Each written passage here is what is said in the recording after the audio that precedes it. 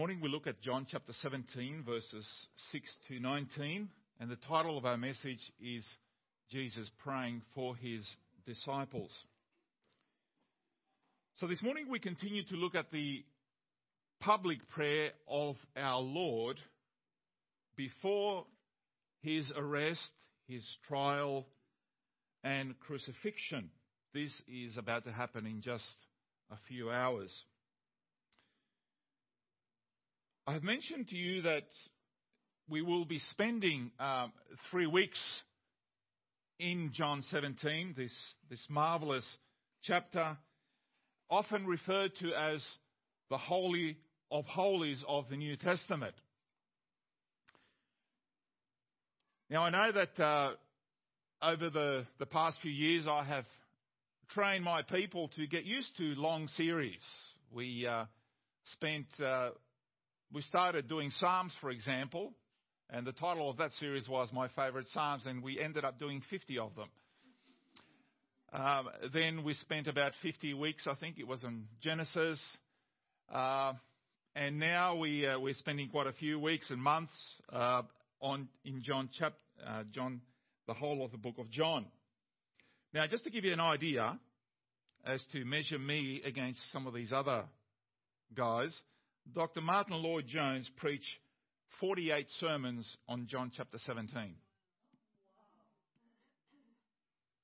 All right. John Montgomery Boyce preached 16 sermons on it.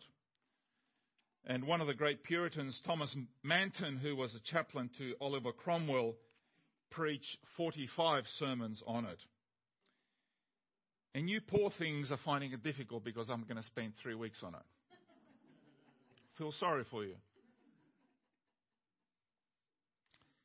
Now, we looked at the first 5 verses week previous to last, where Jesus is praying to the Father for himself and the task ahead. And what a task it is. And Jesus prays to the Father a prayer of consecration of himself for the sacrifice at Calvary, the greatest sacrifice that would ever be offered. And he concluded with these beautiful, tender words in chapter 17, verse 5. And this is what he said. And now, Father, glorify me in your presence with the glory I had with you before the world began. I was thinking about these words. And Jesus here seeking to glorify the Father in his sacrifice. But afterwards, after the sacrifice, after the resurrection, after the 40 days, he's ascended to heaven and returns to the Father. Obviously, for us mortals, it is a little bit hard to fully appreciate the communication in the Godhead as we have here between the Father and the Son. But I like to think of it was something like a son who longs to see his father after a period of separation. Maybe you've had one of these conversations with your father, or as a father with your son. So he calls him ahead of time and tells him, Dad, after I come back, it will be just like the good old days. That to me is what he's saying here in verse 5, which feeds into what he will say to us in the rest of the chapter. Now, in the text before us, Jesus continues his prayer. He prayed for himself in the first 5 verses. Now he's praying for the 11 disciples who are left. Now, obviously, there's not exclusive praying about himself and about the disciples. There is an overlap, but I'm just giving you the breakdown, the best way we can understand this chapter. Now, our text for this morning divides itself into 2 major sections, from verses 6 to 10, which looks back on the time Jesus spent with his disciples until up until the present moment when he's about to leave them. And then in verses 11 to 19, which addresses the disciples' significant needs, which they will have many, many needs and many challenges because of the fact that he will no longer be with them. He is departing to be with the Father. So let's look at, first of all, we're going to look at verses 6 to 10 for the training that has been completed. He says in verse 6, I have revealed you to those whom you gave me out of the world. They were yours, you gave them to me, and they have obeyed your word. Now, Christians often think of Jesus as God's gift to us. And there is obviously, this is true. For God so loved the world that he gave. But we rarely think of ourselves as God's gift to Jesus, do we? It's a thought, isn't it? It's a marvelous thought. And this text, this is where it points to. This is what it's saying to us here. Now, we tend to face these put-downs every now and then for one reason or another. Maybe when we get a little bit of a big head. And the put-down to someone who thinks he's, a bit too highly of themselves is, who do you think you are? What? God's gift to women? God's gift to mankind? Who do you think you are? Yet, as a Christian, we can come back with, well, I'm actually God's gift to Jesus. Right? You can come back with that one. Okay then, show me the verse. Well, here it is. It's a marvelous truth, isn't it? And why is this? Why is it even better than what it sounds like? Because God has always chosen to work through weak human vessels. That's his preferred way to work. Now, this is somewhat perplexing to those of other religions because, and we've just been part of a seminar, a debate between James White and a Muslim scholar, Dr. Kunde. And one of the things that Dr. Kunde highlighted was the fact that in Islam, there are 4 prerequisites for somebody to be a prophet or to be a messenger from their God. One of those is intelligence. Another one is that they have to be perfect. Basically perfect. They have to be sinless. And this is something that is, in the words of Scripture, if that was the qualification for God's servants, nobody would qualify. The 12 are selected according to God's sovereign choice, not grounded on any particular qualities or gifts or graces. Judas was among them, for goodness sake. Thomas is still there with his doubts. And Peter is there with his wobbling devotion.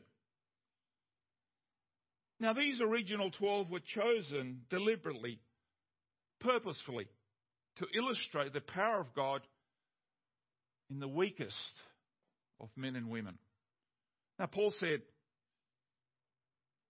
God chose the weak things of the world to shame the strong, didn't he? Chose the weak things of the world to shame the strong. Now, notice that virtually everything Jesus claims to have accomplished is described in the past tense. And we realize that some of these accomplished items are not yet realized. But the way Jesus talks, it's like they have already been accomplished. But we know that these words will eventually prove to be true. And it's encouraging to realize that even before his disciples become what they will be, our Lord can speak confidently about them. as though they have already attained the destiny. It's not like Jesus saying, well, Father, let's just see what happens. Let's just hope for the best. Jesus doesn't pray like that. What Jesus says happens, even though he's working with humans. Imperfect humans. But why? How can he declare that with such confidence? Because he is working through them. His power is in them. And they will do what he has empowered them, commissioned them to do. As though they have already attained their destiny. That's confidence, isn't it? That is confidence. Your destiny and my destiny is ultimately in his hands. What he began, the Bible tells us he will bring it to pass. If it depended on you and me, none of this will, we just hope for the best. But the confidence is not in the flesh. The confidence is actually in the Spirit who is within us. That is where the confidence comes from. Now, what are some of the things that Jesus mentions here? He says in verse 6, he says, they belong to the Father. They belong to the Father in eternity past. He says that. Then he says they were given to Jesus by the Father, verse 6. They have obeyed the Father's word, verse 6. They understand all that Jesus was given came from the Father, that's verse 7. They have accepted the teaching Jesus has given them from the Father, that is verse 8.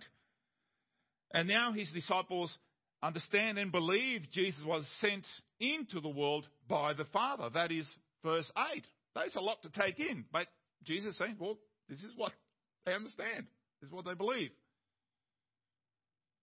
Jesus has accomplished all that the Father has sent him to do. In terms of obviously equipping the disciples for their mission. Of course, his atoning work on Calvary is still ahead. But that too is spoken of as good as done. This is why in just a few hours he will declare from the cross what words? It is finished. It is finished. It is finished.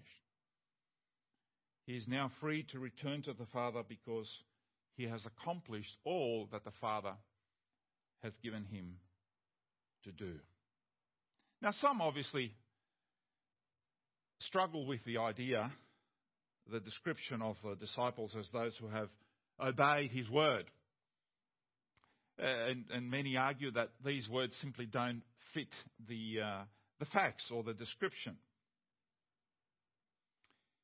We have mentioned many times, even just a few verses earlier, how immature the disciples were. However, even when considering the fact that their faith was very weak, it was very, like babies, like children, that's the way Jesus described them. That does not mean that their faith was not genuine, that it wasn't real. Because you see, God can do amazing things with weak yet honest, simple faith. Uncomplicated. Simply believes what God says. And Jesus honoured the desperate plea. We know this because Jesus honoured the desperate plea of a father who admitted, Lord, I believe, help my unbelief. Isn't it? It's from Mark chapter 9. So God can do a lot with a little. Even with very little faith, God can make it grow and grow and grow. Now, we moved to Jesus praying for their safety. For their safety, from verses 11 to 15. He says, I will remain in the world no longer, but they are still in the world, And I am coming to you, Holy Father, protect them by the power of your name, the name you gave me, so that they may be one as we are one. While I was with them, I protected them and kept them safe by that name you gave me.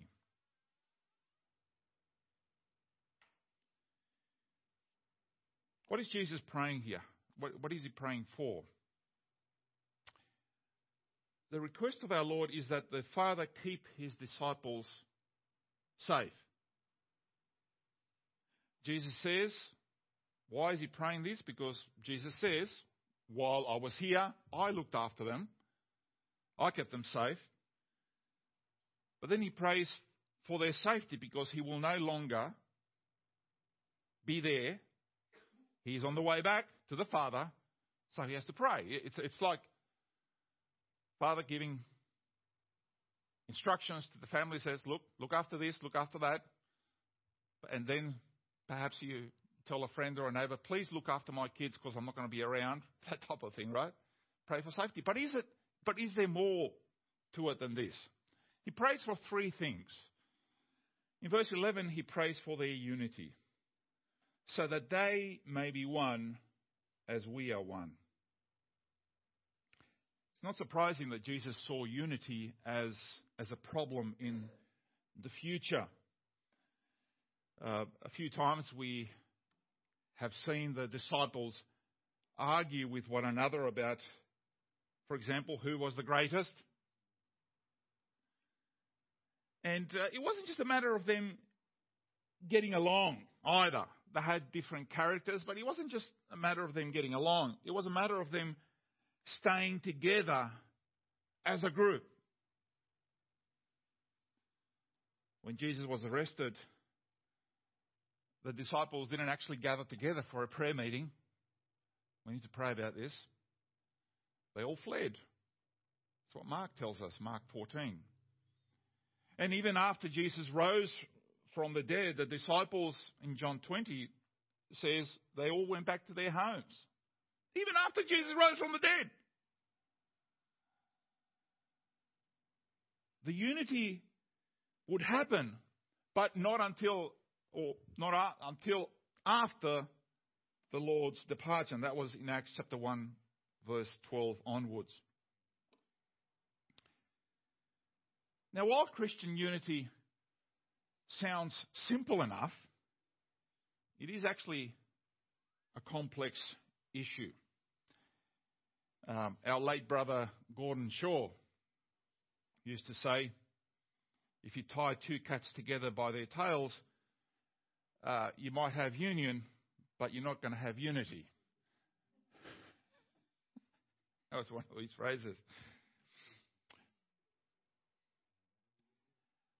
Now, there should never be division over matters like race or colour or economic status or education status. However, when it comes to sin, immorality, heresy, we certainly cannot compromise for the sake of unity. This is going to be a big issue in our denomination, as it is in many others coming into the future. I'm just giving you a heads up. This was a big issue in the early church. It has been a big issue 2,000 years since. This is why in his second letter, the same writer of the gospel in his second letter to John actually writes to the churches in 2 John 1, 9 to 11. This is what he says. Anyone who runs ahead and does not continue in the teaching of Christ does not have God. Whoever continues in the teaching has both the Father and the Son. If anyone comes to you and does not bring this teaching, do not take them into your house or welcome them. Anyone who welcomes them shares in their wicked work. Wow. Black and white, isn't it? And this is coming from the apostle of love. Interestingly, the apostle of love is the one who speaks more about hate than any other apostle.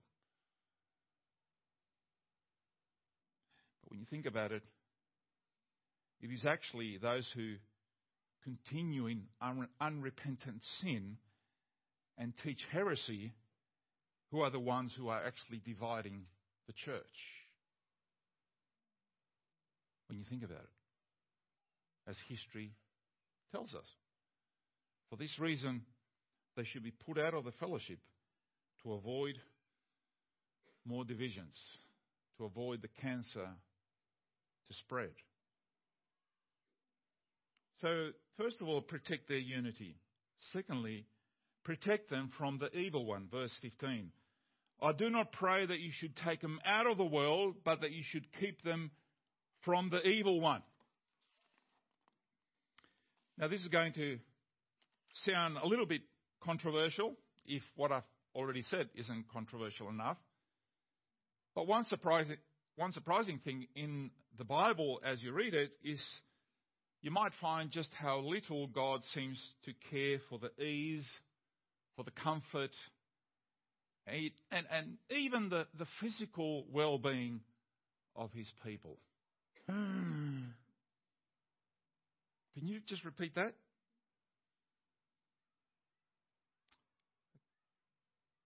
In the Old Testament, we don't see God coddling his own even while they are risking life and limb. In Hebrews 11, for example, in verse 37, it says, describing the saints of the Old Testament, the writer of the Hebrews says, they were stoned, they were sawn in two, were tempted, were slain with the sword. They wandered about in sheepskins and goatskins, even being destitute, afflicted, tormented. Who wants to be a follower of God with that description? In the New Testament, there also appears to be very little concern for our comfort. Jesus didn't actually plead that the Father would shelter and protect his disciples by putting this bubble, this protective bubble around them. Wish he had, but no. He didn't even pray that he'd take them out of the world. Suddenly you're a believer and away you go. Another one saved, out of the world. He didn't pray for that. Instead, he asked, what does he ask for? That you should keep them from the evil one. Jesus was more concerned for their character than for their physical safety. Please understand that. Jesus is more concerned about their character than their physical safety. Please don't walk away from here this morning thinking that Jesus is unconcerned about what happens to you. No. He cares more than you know. But above that, he wants to accomplish his purposes through you. And if that means that you have to spend 3-4 weeks in a hospital bed, in intensive care, whatever that might mean, if that is the way that God wants to glorify himself through you, then that's what's going to happen.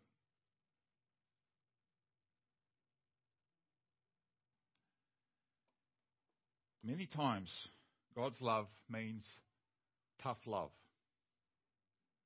I hope you get that. I hope you get that.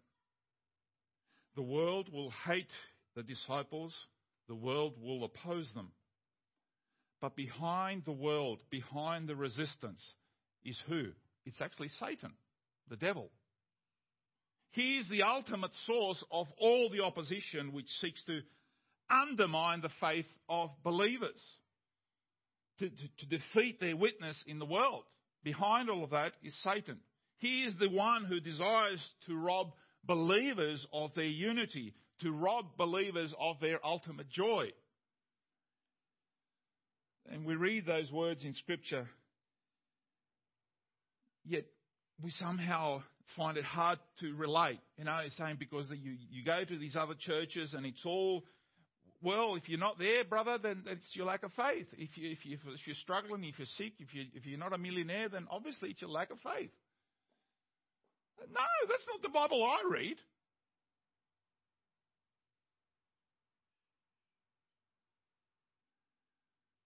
See if you can relate to these words of the Apostle Paul, where the real struggle is. This is the heart, this is the heat of the battle. This is the front line, as you were. He wrote to the Ephesians in chapter 6, verses 10 to 12. Finally, be strong in the Lord and in his mighty power. Put on the full armour of God so that you, why? So that you can take your stand against the devil's schemes. For our struggle is not against flesh and blood, but against the rulers, against the authorities, against the powers of this dark world, and against the spiritual forces of evil in the heavenly realms.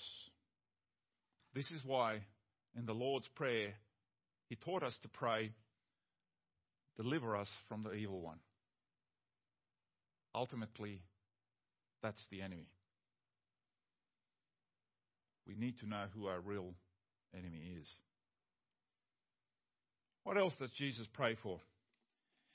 To protect their mission. Verse 18. As you sent me into the world, he said, I have sent them into the world.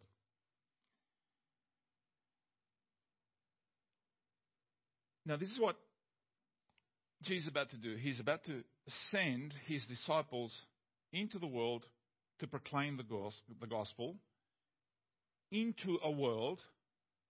You think that things are bad today, right? And you're probably right. They're pretty bad. We are plumbing the depths of stupidity in so many areas. And it's going to keep going. They're going to keep digging to see how low we can get. It's for a while yet. But the times in which these disciples lived, from what history tells us, was 100 times worse than what we have now. 100 times worse. 100 times more violent, corrupt, and depraved than ours.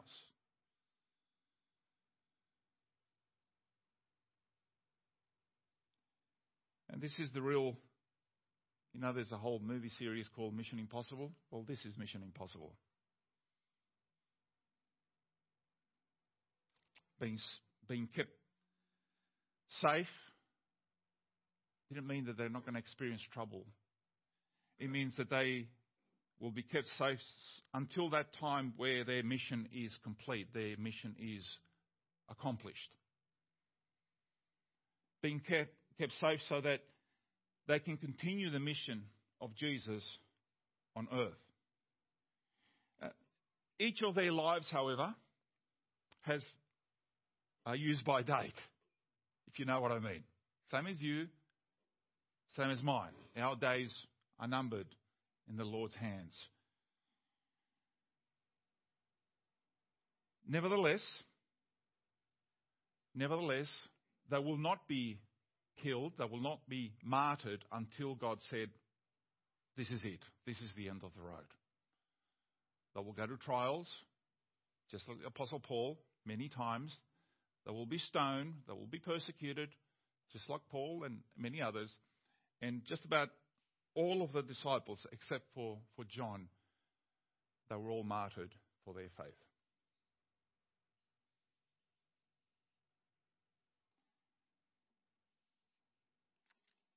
How did they do it?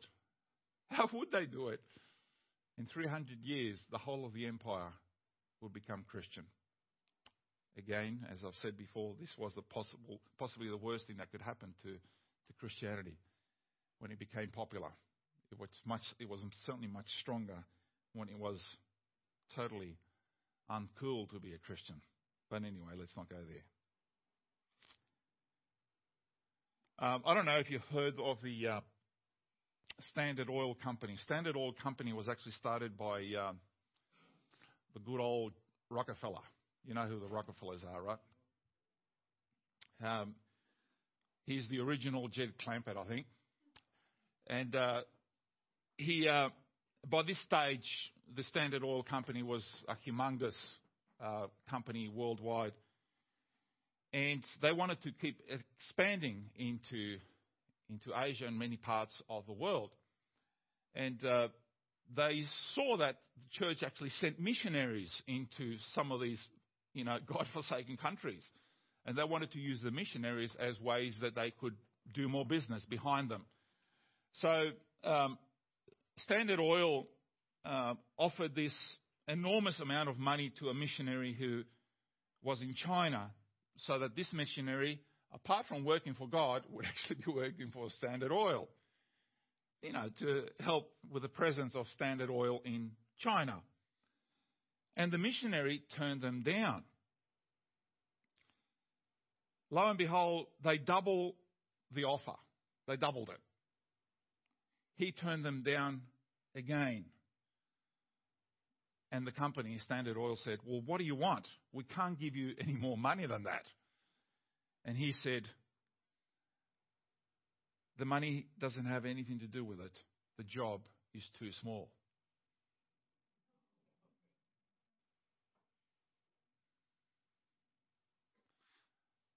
This, brothers and sisters, this is the greatest enterprise. The ones that you and I are sent to do.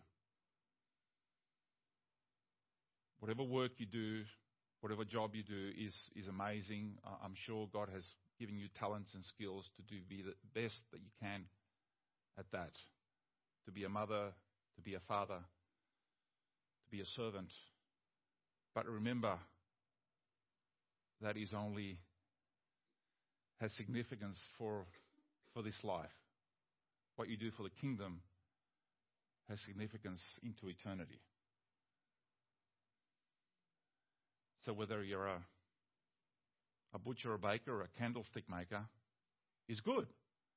The fact that you're a son and daughter of God, that is amazing. And He has gifted you for mission into this world.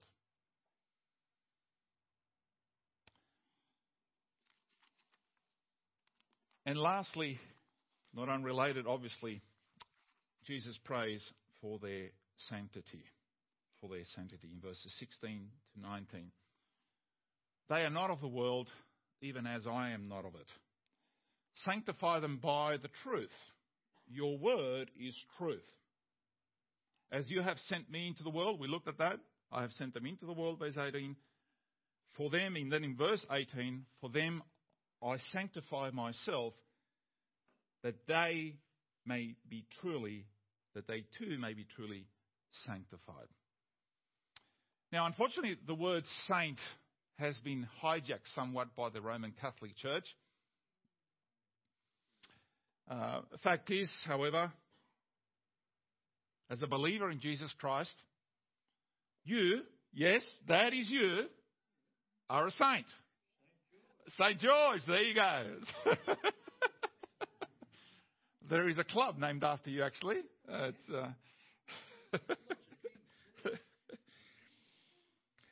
Now, the word sanctify means what? To set apart, to consecrate for a religious purpose.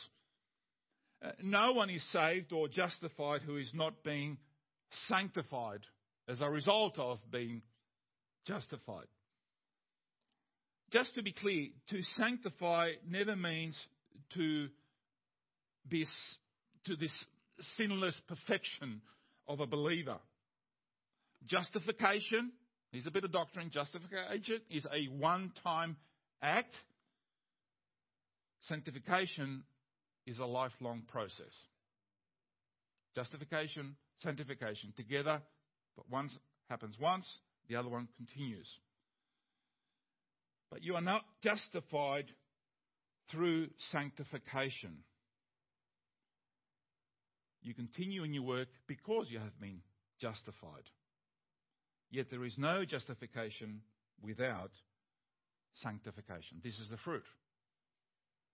You will know them by their fruit.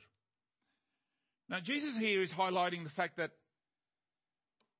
without God's truth, there is no sanctification. Only God's word is truth. As Christians, as faithful believers, we believe in absolute truth, not relative truth, because as someone said, God's truth has no relatives. And we base our convictions on the Bible. There is, again, just like in 2,000 years, another move to move away from God's absolute truth. And let's test how far we can go.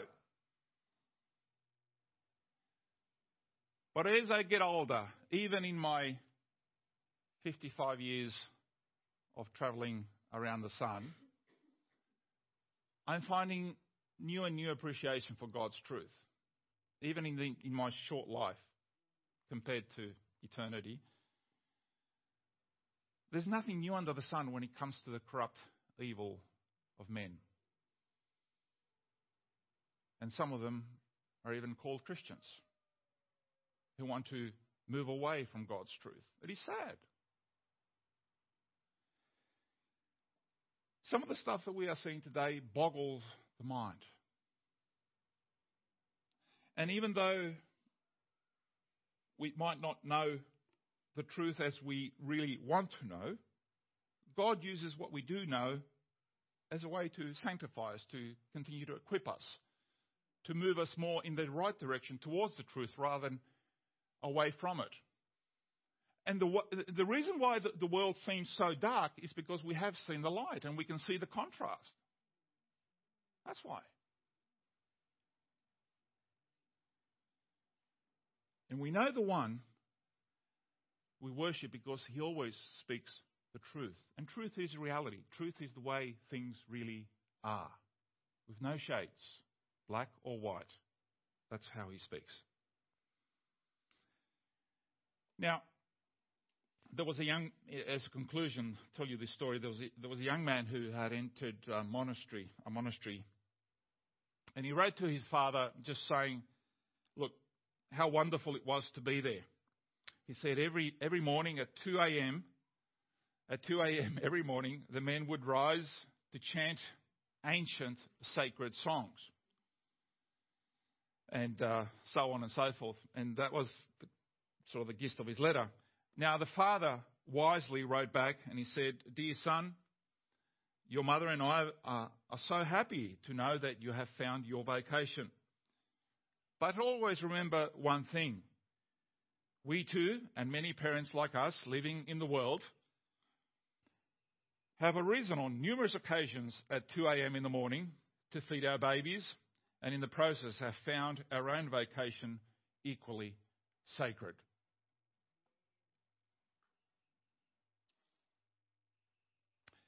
Now, the essence of the Lord Jesus Christ, his prayer for his followers was this. And if you take nothing else from this morning, I've given you plenty.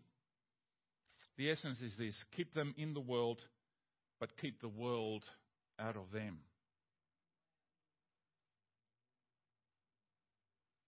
That's the essence of Jesus' prayer. Now, living a God-honouring life in an evil world is not primarily, even though we would like that, it's not primarily about living in the right neighbourhood, the right school. It is, however, a matter of the right inner separation. What's most important is not where we live, but actually how we live. We must live in the world, but let's make sure that we keep the world and its values from living in us. Very important. And we all know that it's very difficult to maintain this, to be in the world and not of it. And I'll say it again, we cannot possibly do this on our own. But greater is he that is in us than the one that is in the world. Remember that when you are challenged. And we desperately need God's help through the Spirit of truth. So we take into our hearts the word of truth, obey His word, and that is how we live each and every day for His glory. Amen. And we're going to sing Thine